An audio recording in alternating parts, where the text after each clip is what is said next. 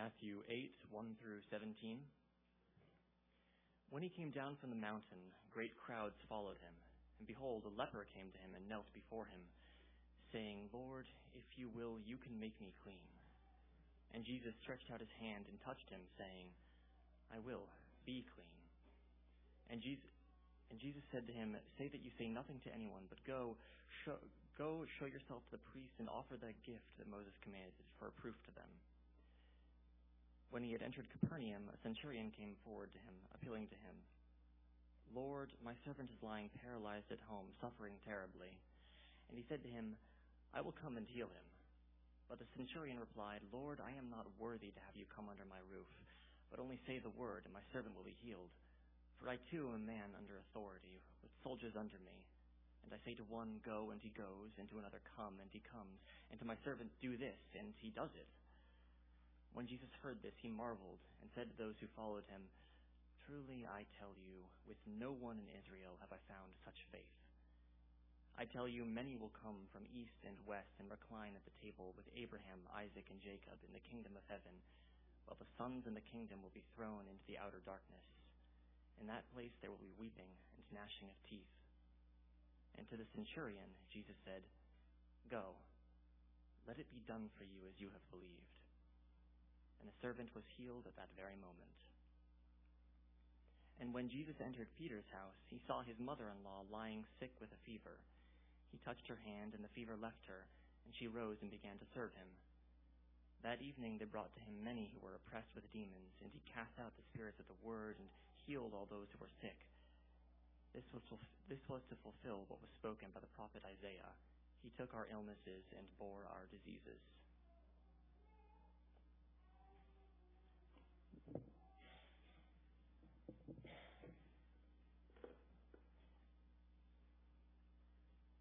When I say, get well soon, it's a hope. When Jesus says, get well soon, it happens. Friends, when we say, get well soon, it's a hope. But when Jesus says, get well soon, the exact same words, it happens. And do you know the difference? Authority.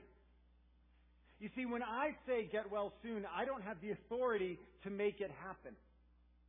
But when Jesus says, get well soon, He has the authority to make it happen.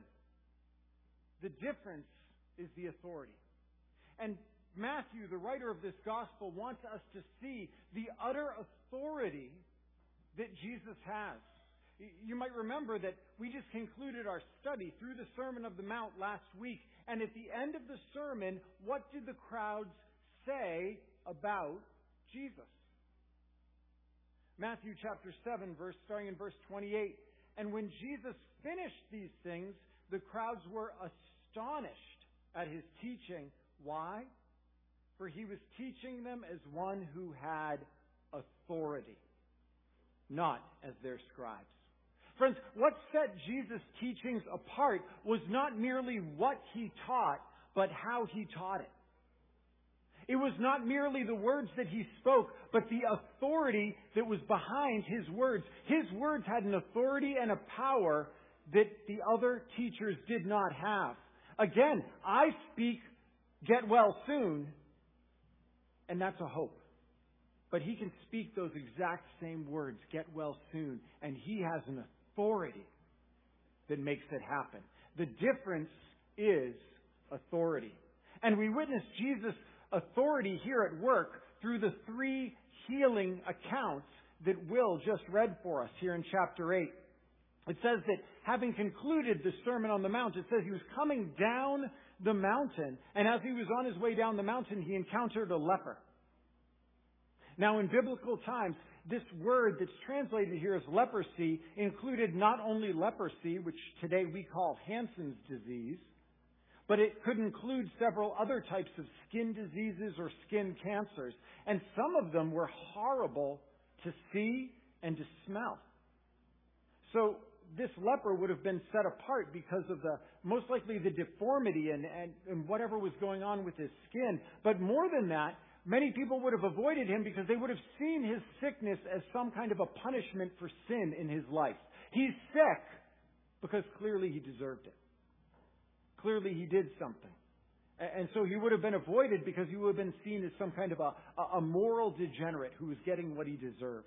And more than that, the law of Moses said that anyone who had such a skin disease was ceremonially unclean, meaning that not only could they not come into the temple to worship, but they had to stay away from the general population, because if you encountered someone who was ceremonially unclean, you became ceremonially unclean. So as a result, this leper was probably ostracized physically, and he was excluded from the covenant community. He was excluded from society lest he spread his uncleanness to others. Because anyone who touched him might not just be at risk of contagion of a disease, but would be at risk of contagion of uncleanness, of ceremonial uncleanness. Because whatever the leper touched fouled the clean. So the leper was excluded, he was avoided, and relationally and physically, this man was utterly untouchable.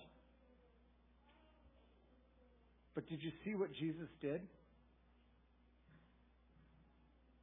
This man was untouchable. But in verse 3, Jesus stretched out his hand and touched him. Jesus stretched out his hand and touched him, saying, I will. Be clean. And immediately his leprosy was cleansed. Friends, Jesus touched the untouchable. And as we see in the next healing account, Jesus didn't need to do that. Friends, in the next healing account, Jesus didn't even need to see the guy that he was healing. So then why would Jesus go out of his way to touch this man? Church, he was making a point. This leper had probably had no human contact for years. Not touched by another human being. No hugs, no handshakes, no contact. Devoid of human touch and largely devoid of human companionship. And here's Jesus. He shows up and he fearlessly touches the untouchable. Friends, not only did the touch of Jesus heal this man physically, by touching this man, he restored this man to community. Jesus' touch said to everyone who witnessed it, I've taken away his uncleanness, and as proof, I touched him.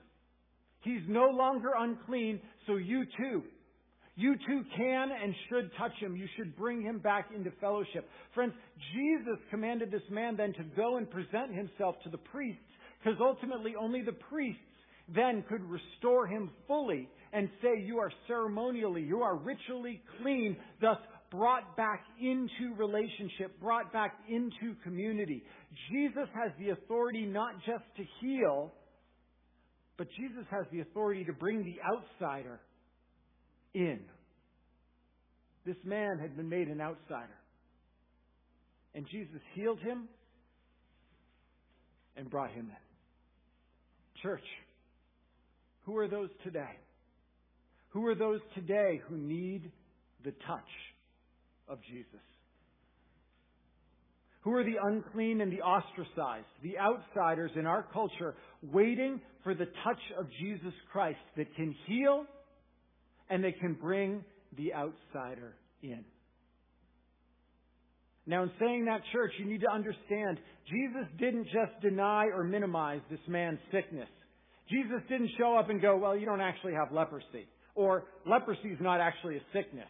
Or your leprosy is not actually serious. Or, oh, those judgmental religious types are unfairly excluding you. Come on in. No. Make no mistake. Jesus said, you're sick. And it's serious. So Jesus doesn't just touch this man to affirm him in his leprosy. Jesus touched this man to heal him of his leprosy. Jesus touched the untouchable. Jesus has not come to deny, minimize, or affirm us in our sickness and sin. Jesus has come with the authority to heal us and to free us from our sickness and sin so that those who are outside may be brought inside. Jesus came with the authority to heal and to forgive and to bring in those who are outside. Friends, church, are we willing? Are we willing to risk touching the untouchable in the same way that Jesus did? To touch them with grace and with truth, that they might receive the healing that they need. Now, did you notice this leper, when he approached Jesus, did you notice how he approached Jesus? Friends, he approached him with utter, absolute confidence. Verse 2, and behold, a leper came to him and knelt before him, saying, Lord, if you will, you can make me clean. Lord, if you will. He didn't say, if you can. There's no question in the man's statement. If you will. The leper looked and he recognized Jesus' authority. He knew that if Jesus said, get well soon, that was no get well card. That was no empty hope. He knew that if Jesus said, get well soon, if you will, you can say it and it'll happen.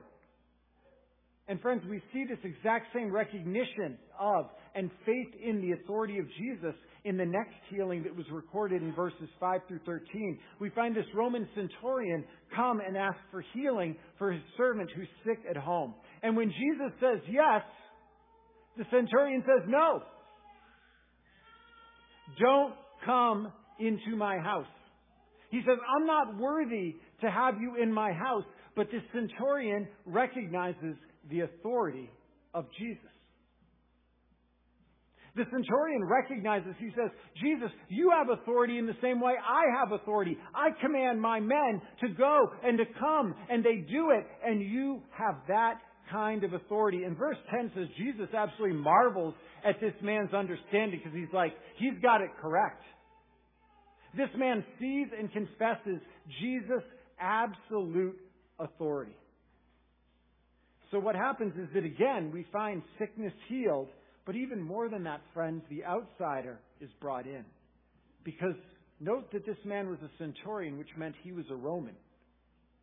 He was a Roman centurion. He was not a descendant of Abraham, Isaac, and Jacob. He was an outsider. The Jewish people would have considered him ceremonially unclean. He was not part of the community of Israel. He did not deserve the blessings of Israel. However, just like Jesus reached out and touched the untouchable leper, Jesus here reaches out and touches the untouchable Gentile. Recognizing his faith, he's brought in.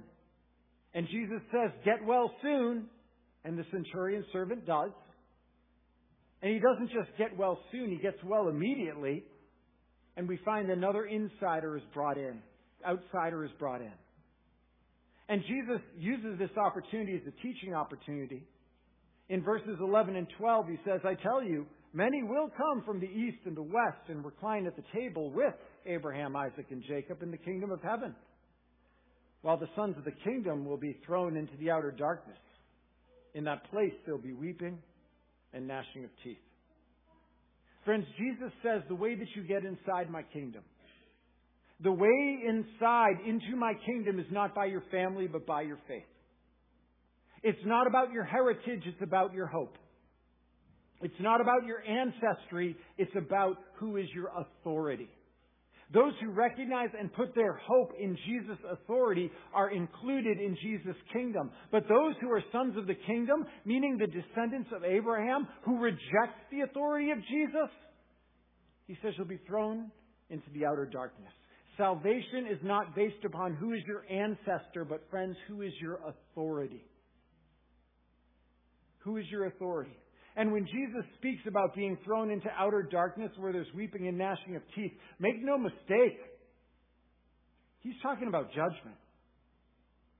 You know, you need to understand, too many people today treat Jesus like he was some kind of peace and love hippie wallflower. Friends, Jesus talked about judgment more than any other New Testament personality. In fact, the phrase that we hear him use here, weeping and gnashing of teeth, is used 6 times in Matthew's Gospel. Jesus regularly and clearly warned those people that would reject him and reject his authority that there is an impending judgment.